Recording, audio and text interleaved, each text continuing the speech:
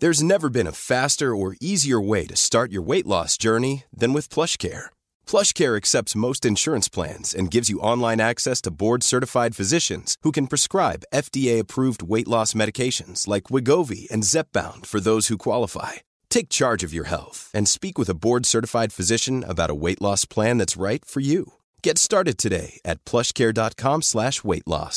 That's plushcare.com/weightloss. plushcare.com/weightloss. Planning for your next trip? Elevate your travel style with Quince. Quince has all the jet-setting essentials you'll want for your next getaway, like European linen, premium luggage options, buttery soft Italian leather bags, and so much more. And is all priced at 50 to 80% less than similar brands. Plus, Quince only works with factories that use safe and ethical manufacturing practices. Pack your bags with high-quality essentials you'll be wearing for vacations to come with Quince. Go to quince.com/pack for free shipping and 365-day returns.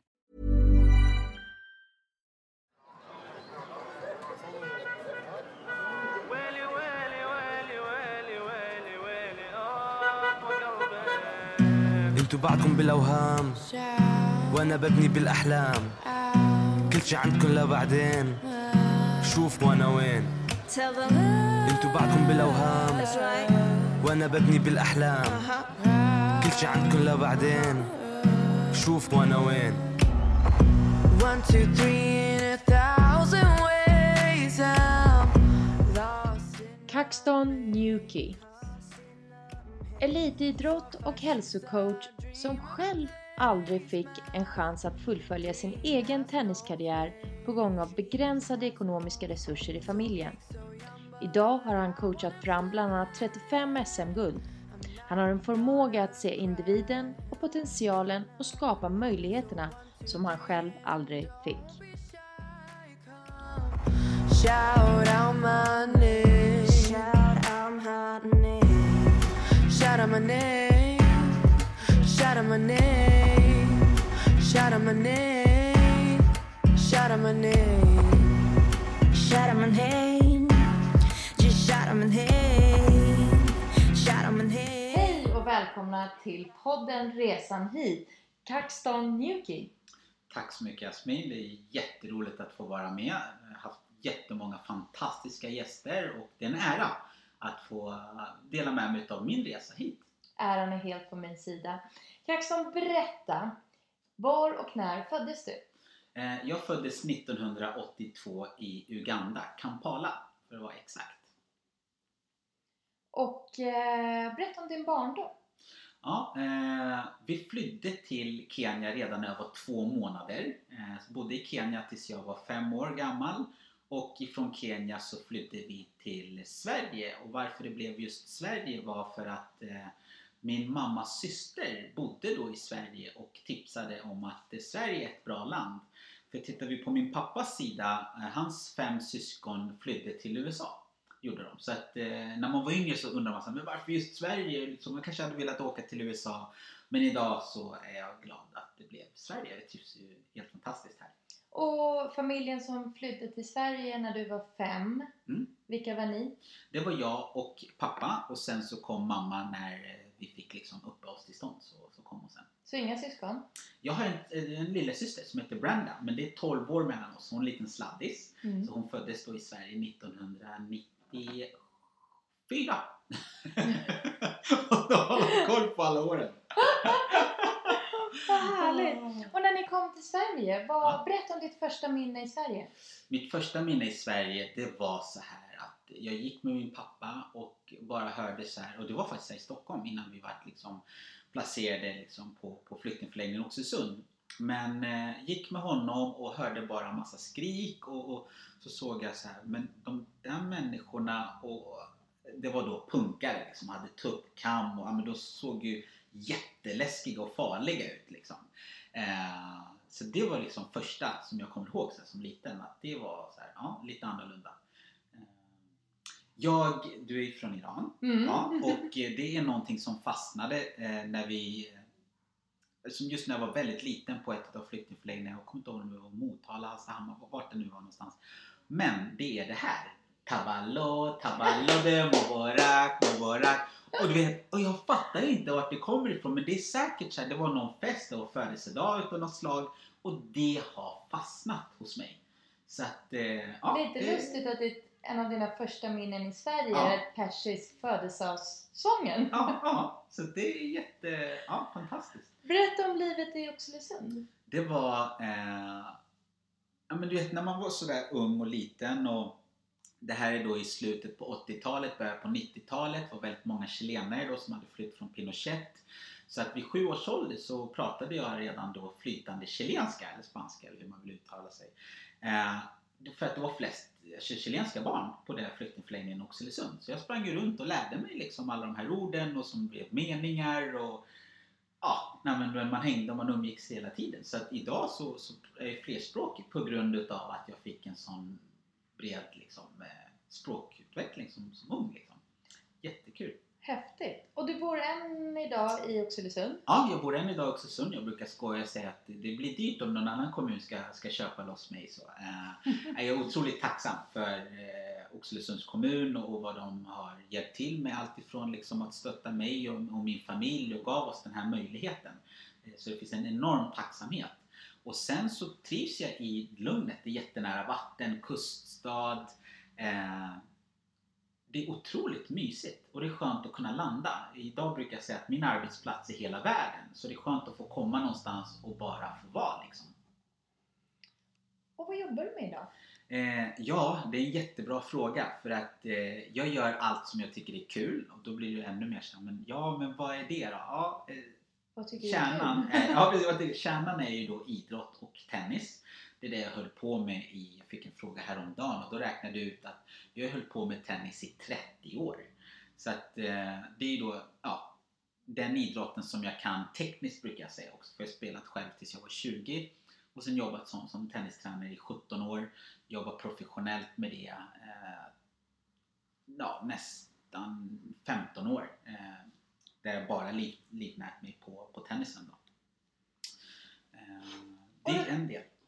Tänker jag lite spontant. Tennis är ju anses vara lite av en rikemanssport. Ja, eller vita sporten. Eller så, vita, you said it. Ja. Hur hamnar du i tennisens värld av alla idrotter? Ja, jättespännande, för det är ju så här att, tro det eller ej, så är det så att man spelar tennis även i Uganda. Det är många som inte, liksom, just på grund av media kanske inte alltid visar fördelarna i utvecklingsländerna och att det finns faktiskt andra saker att göra förutom att allting ser fattigt ut och sådär. Så pappa spelade tennis, han simmade, han spelade cricket. För det är ju så här att det fungerar som i USA, där skolorna spelar mot skolorna. Det här föreningssystemet som vi har i Sverige finns inte på samma sätt i Uganda. Men skolidrotten är jättebred liksom. Så att han spelade tennis i Uganda. Det var ett enkelt sätt för honom att integreras in i svenska samhället. Så när vi flyttade till Oxelösund så sökte han ju upp tennisklubben och började jobba som teamtränare där. Jag ville ju bli lite som, jag vet att Pamoud har varit med i programmet, och jag ville ju bli fotbollsproffs. Det var min grej. Jag skulle bli nästa flera. Ja, det är massa garanterat. Typisk killar liksom. Det var det som jag ville, med pappa. Jag sa hela tiden, men du kan väl testa och slå lite och testa lite. Och jag hade väl det i mig. Så att, och har man lätt för någonting och det går ganska bra, då tycker man också att det är kul. Så jag spelade fotboll och tennis tills jag var 15 år gammal. Och var väldigt bra på båda två. Så att jag var strax under distriktslaget. Jag var med till de olika uttagningar. Så att jag kom inte med på sista uttagningen. Jag är inte så himla lång. Nu ser ju inte alla som lyssnar här, men jag är 1,70 lång.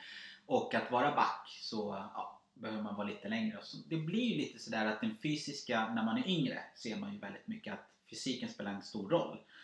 Så det var det jag åkte på helt enkelt. Att som back var jag inte tillräckligt stor. Men i tennis, då var jag ju 3:e rankade bästa spelaren i distriktet. Joakim Johansson, Pim, som blev 9 i världen till slut, var 1:a. Så att, så jag var okej. Jag var bra. Du var nog mer än okej.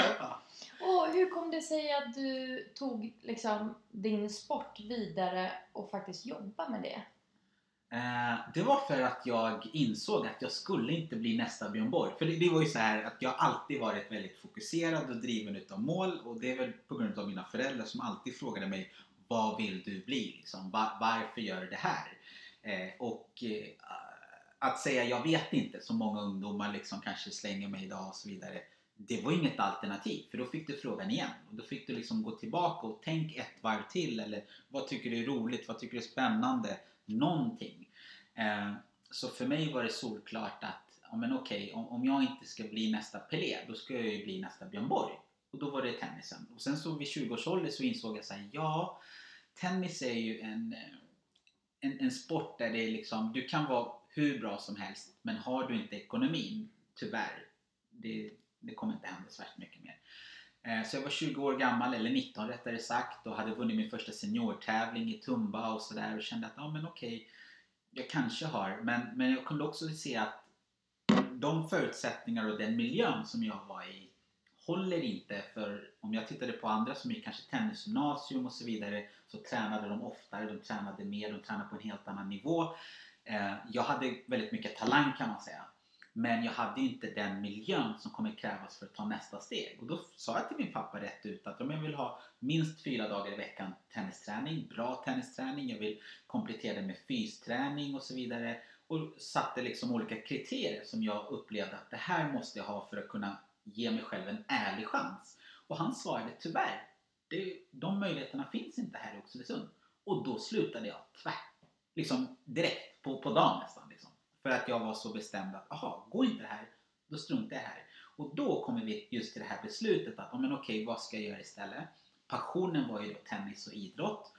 Och återigen, eftersom jag är uppvuxen med här, men vad ska du göra? Så för mig blev då blev jag professionell tennistränare. Och med det innebär att det är det jag ska livnära på. Det är det som ska betala min hyra och räkningar. Och då tog jag ju bara reda på, men vad är det som krävs? Ja, men du måste gå de här utbildningarna som Svenska Tennisförbundet hade. Hur lång tid kommer det ta? Ja, men det tar ungefär 3 år, så har det gått alla utbildningar. Ja, men det betyder att jag är ungefär 23. Ja. Så vid 23 års ålder, då hade jag gått alla utbildningar liksom. Men insåg också att 23 år, kommer du få Bosse eller Adam eller Eriks jobb som har jobbat som tennistränare i 20-30 år? Nej, för återigen så finns det här att men de borde väl veta. De har ju hållit på länge. Även om på papper så kanske jag till och med har en bättre eller högre utbildning än dem, så blir du inte så stark på arbetsmarknaden, i alla fall som tennistränare.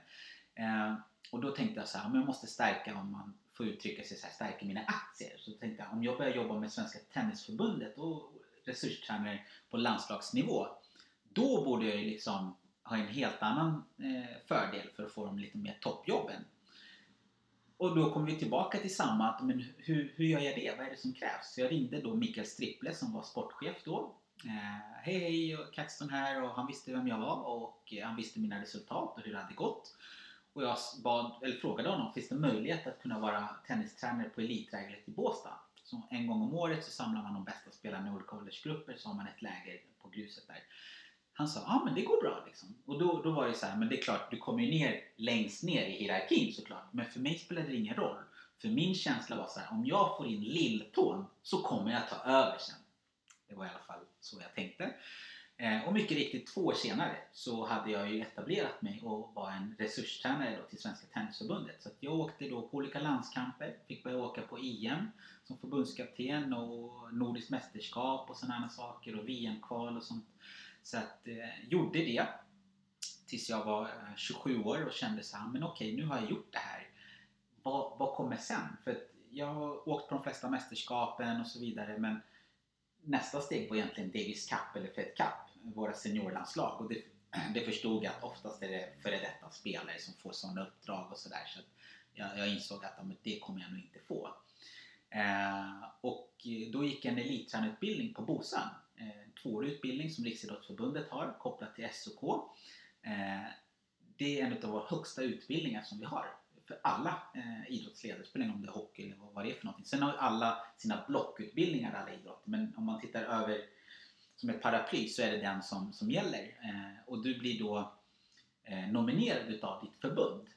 Så det tog ett tag för mig att få den, för att först och främst är det förbundskaptener eller tränare på olika riksgymnasium som får gå. Eller någon elittränare, kan vara Allsvenskan eller SHL eller olika högsta serierna, ligorna. Och jag var inte riktigt där. Men jag hade en syster, Brandon Juki, som är min idol. Hon var väldigt, väldigt bra. Hon tillhörde när hon var 14 år var hon den högst rankade svenska spelaren i Europa, både på kill- och tjejsidan. Så att här såg de ju att okej, om vi då kan stötta honom med i det här fallet, så kan ju han i sin tur också hjälpa till att utveckla kanske morgondagens talang, Brandon Juki som hon heter. Så hon hjälpte mig liksom att få in en fot, och även en kille som heter Peter Reimer som hade gått utbildningen tidigare, som sa att jag kommer vara hans mentor eftersom studierna är på universitetsnivå. Så tänkte de också så här, men han har ju inte den bakgrunden, kommer han klara av studierna? För det är ändå ganska mycket pengar som man då väljer att satsa på mig. Så att, men jag fick gå den, och i Kramfors tennisgymnasium satsade jättemycket på mig, så de betalade liksom min lön och alltihopa för att kunna gå den här 2-åriga utbildningen. Så att, ja, på den vägen är det. För det är någon annan som kan de här tekniska sakerna. Men hur skapar en duktig idrottare, en bra människa som ska klara av den här tuffa världen där det handlar mycket om resultat och prestation och så. If you're struggling to lose weight, you've probably heard about weight loss medications like Wegovy or Zepbound, and you might be wondering if they're right for you. Meet PlushCare, a leading telehealth provider with doctors who are there for you day and night to partner with you in your weight loss journey.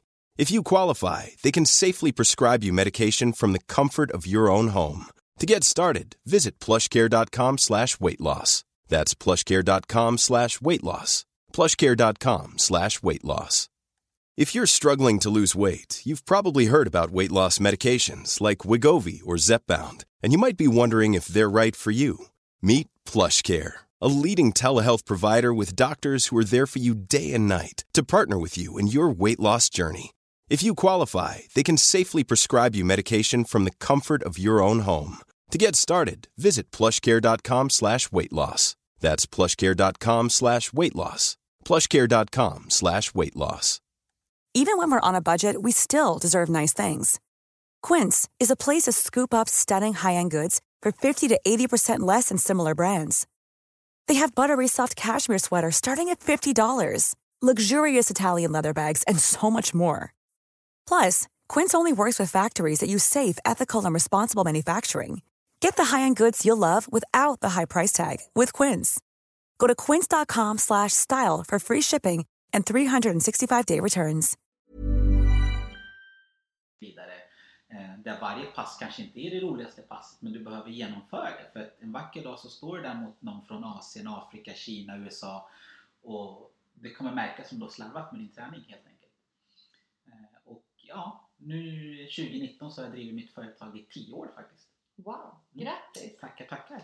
Men jag måste backa lite. Ja. För när du var 20 och fick då den här beskedet eller känslan av att den miljön du befinner dig i räcker inte hela vägen för den talang du är. Ja. Du på något sätt vred den bakslaget, eller man ska säga, som du fick till framgång. Vad tror du var nyckeln till att du kunde vrida ändå en tråkig nyhet till någonting helt annat? Till en lycka? Jag tror att det har mycket med min personlighet. Det har mycket med min uppfostran. Om vi backar bandet tillbaka lite till, så vid 15 års ålder så var jag ju tvungen att ta ett beslut. Ska du satsa på tennisen? Ska du satsa på fotbollen? Utifrån mina föräldrars erfarenhet och ryggsäck så var det tennisen för dem. För att i fotbollen då fanns det en risk för mig att bli diskriminerad som svart. Även om jag hade gjort 10 mål matchen innan till exempel, eller varit jättebra på träning, så skulle tränaren kunna säga så här: nu ska vi möta Brommapojkarna, eller vilka vi ska möta. Så vi kommer ställa upp med ett annat lag, så du får sitta på bänken.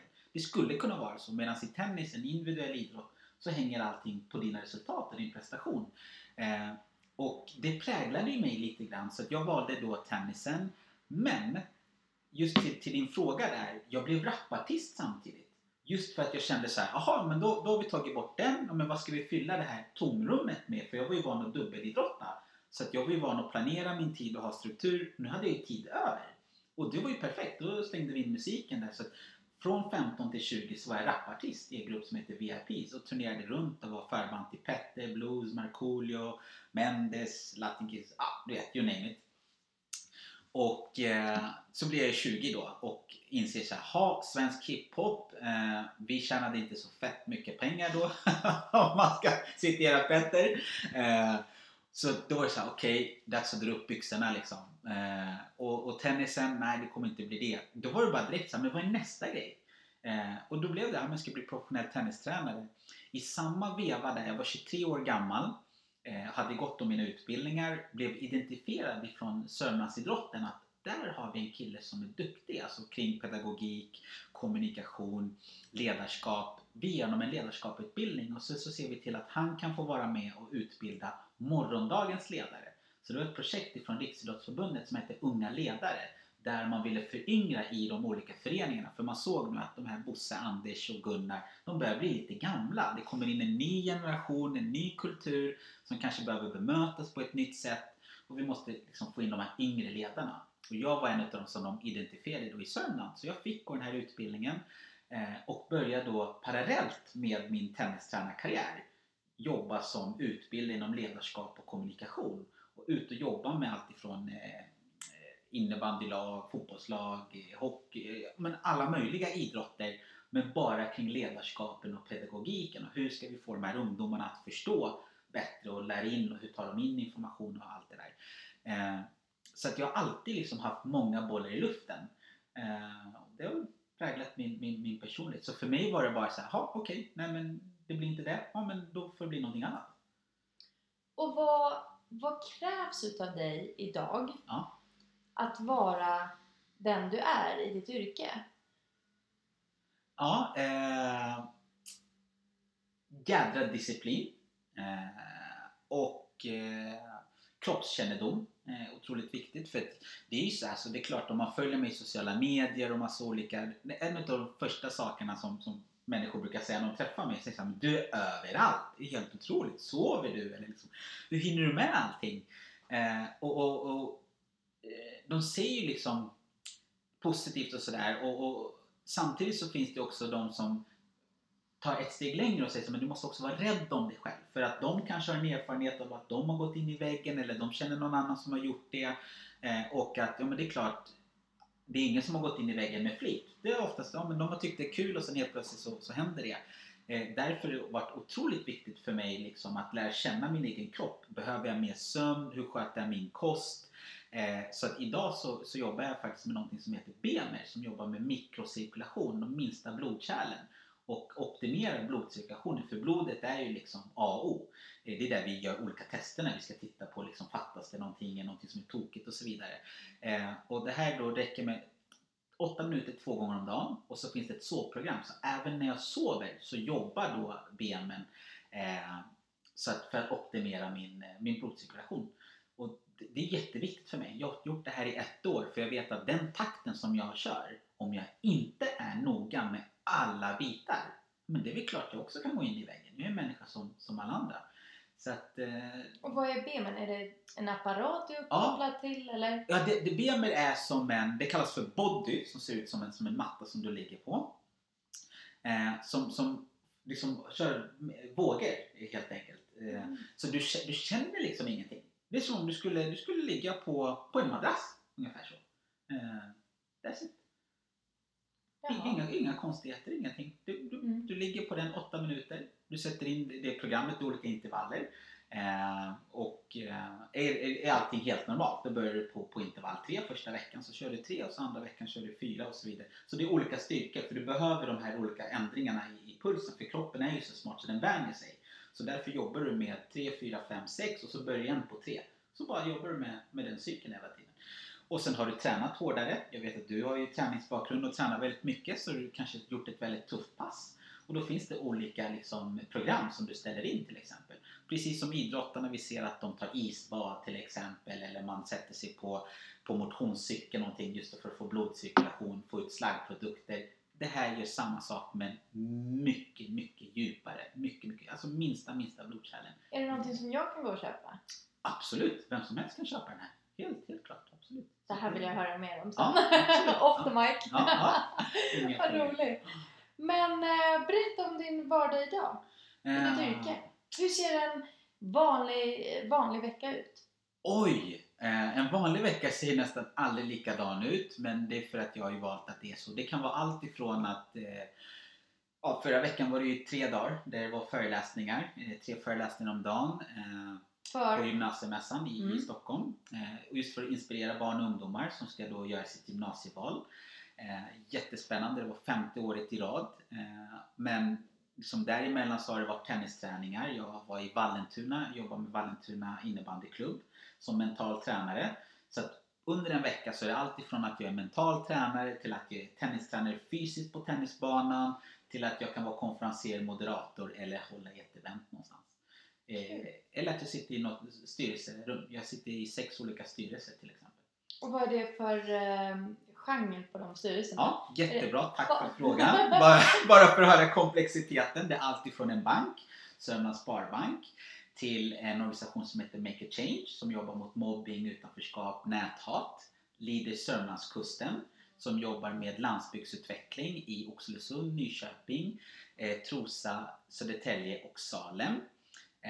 Vi har delat ut cirka 23 miljoner de senaste 3-4 åren till olika landsbygdsprojekt och utvecklar dem. Jag sitter med UF Södermanland där man då jobbar med ung företagsamhet i skolor. Och det finns ju alltid från grundskolan hela vägen till gymnasiet, men det är mest känt på gymnasiet om man driver sitt UF-företag. Jag sitter i Nyföretagarcentrums styrelse lokalt i då Oxelösund, Nyköping, Gnesta, Trosa är vårt område.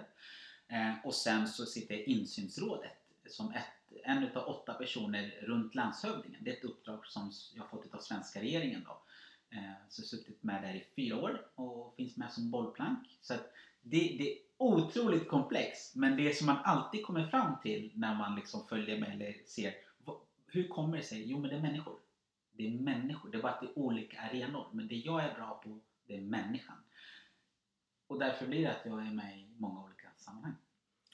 Träffar du på i din vardag andra, idag alltså, andra ungdomar som precis som dig själv när de är 20 eller kommer till ett läge där deras talang och deras miljö inte matchar? Oj, vilken bra fråga. Träffar du unga? Tänker du inom idrotten eller Ja, inom alla? Ja, inom alla kanske. Allt möjligt. Ja, men det gör jag ju. Och det gör jag ju själv jättemycket inom idrotten, men också på andra ställen. Men till exempel, jag är ju rådgivare till 6 stycken UF-företag, sammanlagt 15 stycken ungdomar. Så redan där, de är 18 liksom, redan där identifierar man, wow!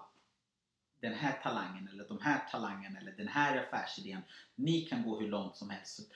Många gånger handlar det för mig om att helt enkelt pusha, inspirera dem, ge dem mod och tro att men det är klart du kan gå hela vägen. Eller också utmana dem, för att de kanske inte har blivit utmanade för att det är ingen annan som har trott på att de kanske kan uppnå den framgång som de kan eller vad som helst. För det är lätt att bli om man tittar på sina närmaste vänner eller återigen kopplat till sin miljö, så tycker man så här, men det här är väl mysigt eller det här är tryggt eller ungefär så här, fast personen i fråga har så mycket större potential men kanske behöver ta sig utanför den här boxen, bubblan, och på så sätt så blir det en utmaning. Men står det någon där som säger, jag håller i handen eller jag bjuder på mitt nätverk, jag hjälper dig, då blir det lite lättare. Är det så du känner att, är det som händer? Du går in och hjälper Kaxton fast i nutid? Ja, och det är kanske därför också, var bra sagt det där, för det är kanske så, det är därför jag kanske inte jobbar i klubb. För många gånger så har jag känt att jag vill inte jobba med alla. Jag är väldigt selektiv med de som jag jobbar med, för de har det här lilla extra. Alla har inte det och alla måste inte ha det. Men de som har det vill jag ge den hjälpen som jag kanske inte riktigt fick?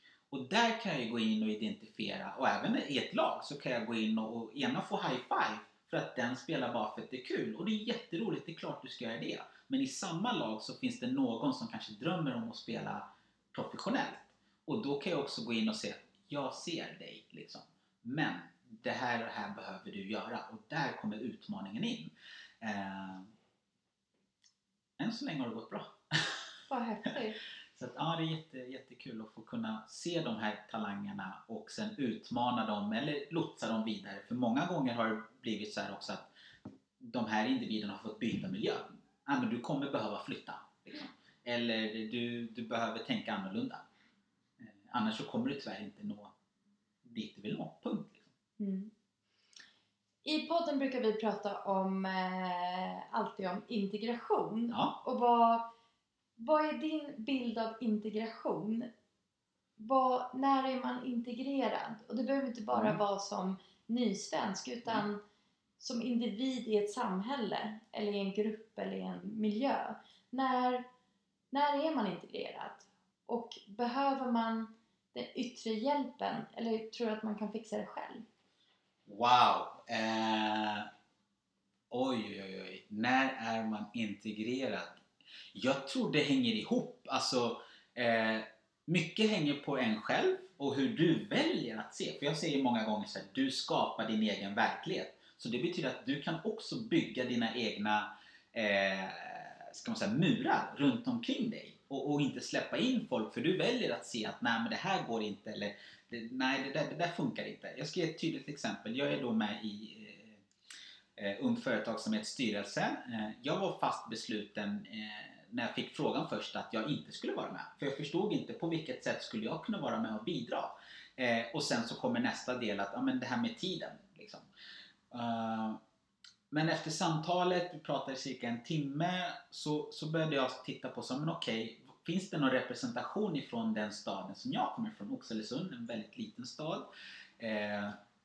Med 12 000 invånare jämfört med Nyköping, 50 000, Eskilstuna, mycket större. Det fanns ingen representation. Så då tänkte jag, men okej, där fyller jag en viss funktion. Men hur många är med invandrarbakgrund i den här styrelsen? Alltså då pratar vi längre Finland, Norge, Danmark och så vidare. Nej, men det fanns inte. Okej, då finns en anledning för mig att vara med. För att kunna visa alla andra, det går. Sätt inte upp de här murarna. Nej, men där får vi inte plats. Eller vi kommer inte kunna. Jo, men det går. Det går visst. För jag kunde göra det. Och förhoppningsvis kan jag inspirera någon annan. Att, ja, men kunde Kaxton så kan jag också. Så att jag tror att det är liksom åt båda hållen. Att du själv måste ha ett öppet sinne. Och bjuda liksom in till att kunna bli mottagen och så. Sen självklart det yttre. Alltså samhället i det här fallet måste också bjuda till och säga att men det finns en stor ledig här om det är någon som vill komma och ta den.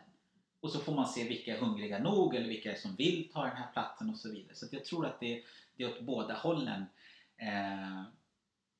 Ja, det är min känsla. Och när jag pratar med många utav med vänner, bekanta, människor som man känner så kan det också vara så här att men man är nöjd med situationen.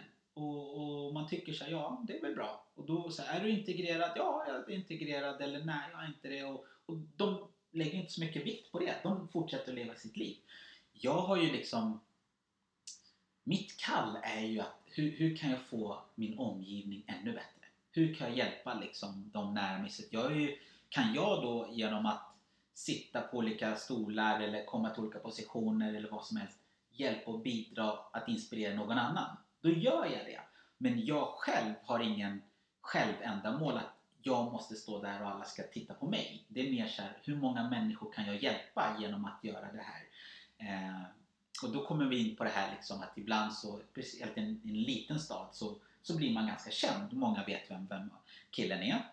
Och då kan det komma fram speciellt ungdomar då som det är hype på att vara kändis och alla ska känna en. Och då brukar man, hur känns det att vara känd? Och då brukar jag titta och fråga dem, men känd för mig betyder ju bara att du eller någon annan vet vem jag är. Men det betyder ingenting. Men om det kan hjälpa dig eller någon annan, då är det ju bra. Så att hur kan jag då i sådana fall använda då mitt lilla kändisskap och bidra till någon annans framgång eller lycka eller så. då känner jag att men då finns det ett värde i att människor vet vem jag är, för jag kan öppna dörrar eller hjälpa andra. Men annars finns det liksom ingen drivkraft för mig. Och det är det som när människor liksom känner mig ännu mer, så kommer de fram till så här: den här spralliga killen som vi ser på scen, full av energi. Han är inte så liksom när vi är bara tillsammans. Han är en ganska lugn kille och inte tillbakadragen, men ja.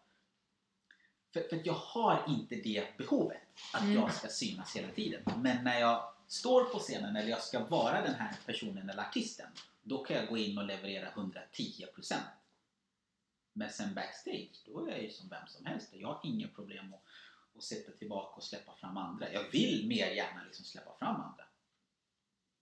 Och vad händer med artisten Kaxton? Artisten Kaxton finns fortfarande och rappar han då och då? Rappar då och då, absolut. Jag var i Thailand här i oktober. 23 till den 28 oktober, och en jättestor världskonferens som är varannat år, där cirka 600 tränare från hela världen samlas och pratar kring den nyaste forskningen kring tennis och vad vi ska tänka på, hur vi ska fortsätta utveckla idrotten och så vidare. Och där fick jag ungefär 5-6-7 minuter liksom, att kunna göra någonting och bara boosta och skapa liksom mycket energi inför slutmiddagen. Så alla föreläsare hade kört, och den sista var Emilio Sanchez. Han har varit etta i världen i dubbel, 3 i världen i singel. Så när han var klar och alltihopa, så kände de så här: nu ska vi liksom lägga in pricken över i och köra en liksom boost. Och då sa de så här: Kaxton, scenen är din, liksom, ut och summera liksom de här 3 dagarna vi haft. Och det var jättekul, så jag gick ju dit och summerade de 3 dagarna. Vikten utav att vi tränare ses, att vi har liksom en samlingsplats vartannat år, och man liksom utbyter erfarenheter, får nya kompisar. För det blir ju så, när jag själv är ute och reser ut i världen, så vet jag att jag är liksom ett samtal bort ifrån en tränare i Kanada eller Nigeria eller USA eller Kina, Japan, som kan hjälpa mig med dens kontakter. Och det är jätteviktigt. Men sen så rappade jag på 3 olika språk: svenska, spanska och engelska. Just för att återigen kan mångfalden och sådär. Så ja, superkul. Så att ibland så kommer... Uppskattade gissar. Ja, jag ska skicka klippet så får du se vad de tyckte. Det var jättekul. Så att ibland kommer rapsidan fram. Jag dansar väldigt mycket, älskar att dansa. Som sagt, uppvuxen med latinamerikaner och salsa, samba och bachata och alltihopa. Så att, ja. Vad gör du om 10 år? Vad gör jag om 10 år? Då är jag 47 år. Jag tror att jag gör ungefär samma sak som jag gör nu. För att jag tycker att jag lever min dröm. Så då är det svårt att tänka så här: vad skulle jag göra? Okej, jag har hållit i Melodifestivalen. Har jag gjort då. För det är ett av mina drömmar.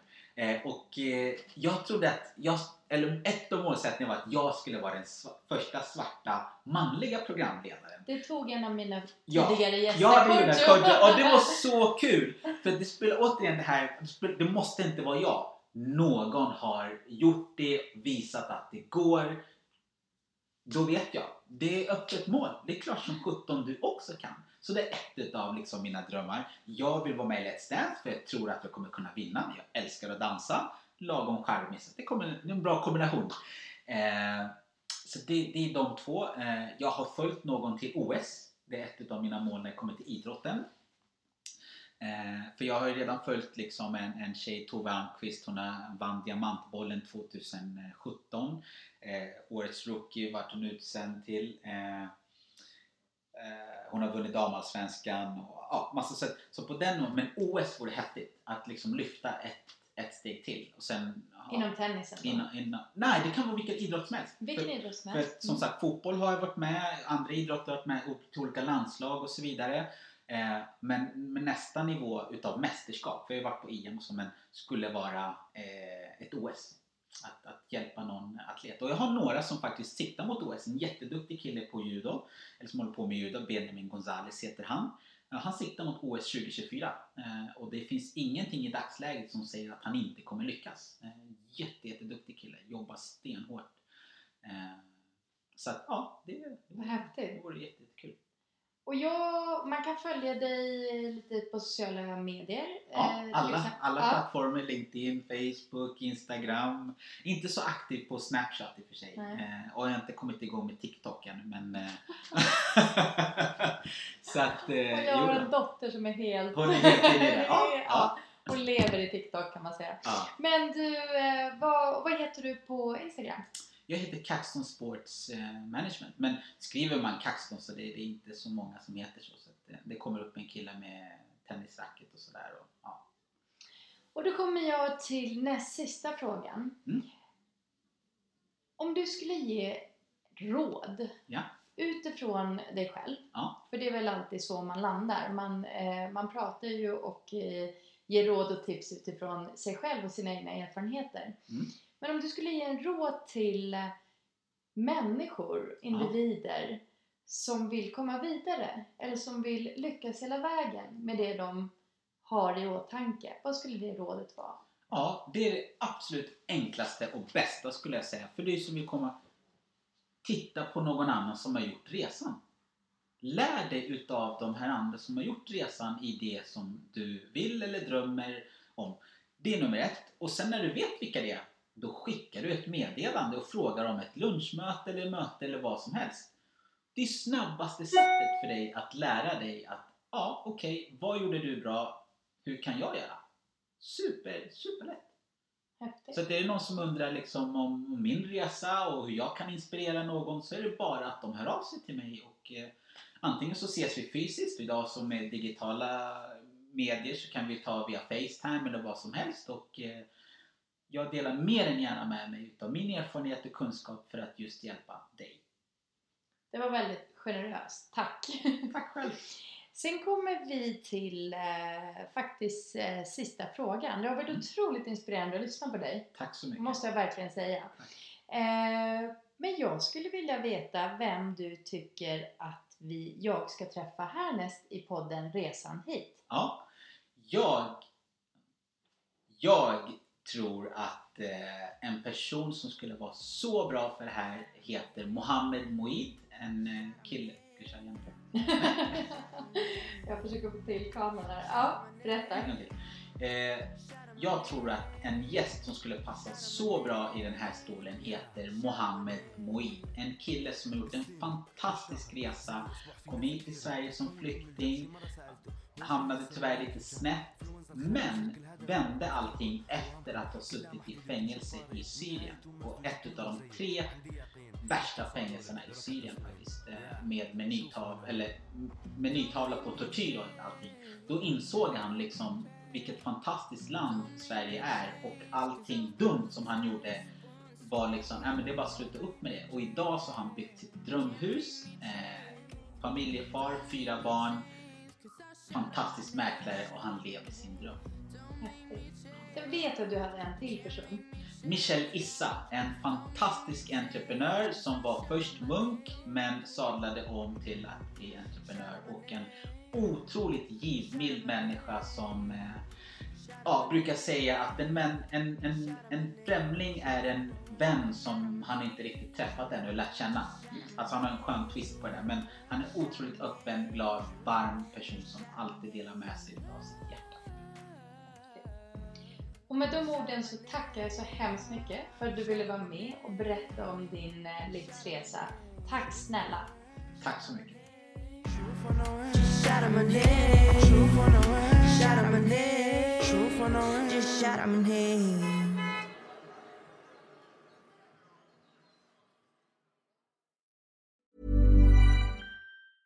Even when we're on a budget, we still deserve nice things.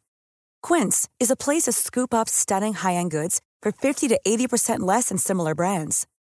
They have buttery soft cashmere sweaters starting at $50, luxurious Italian leather bags, and so much more. Plus, Quince only works with factories that use safe, ethical, and responsible manufacturing. Get the high-end goods you'll love without the high price tag with Quince.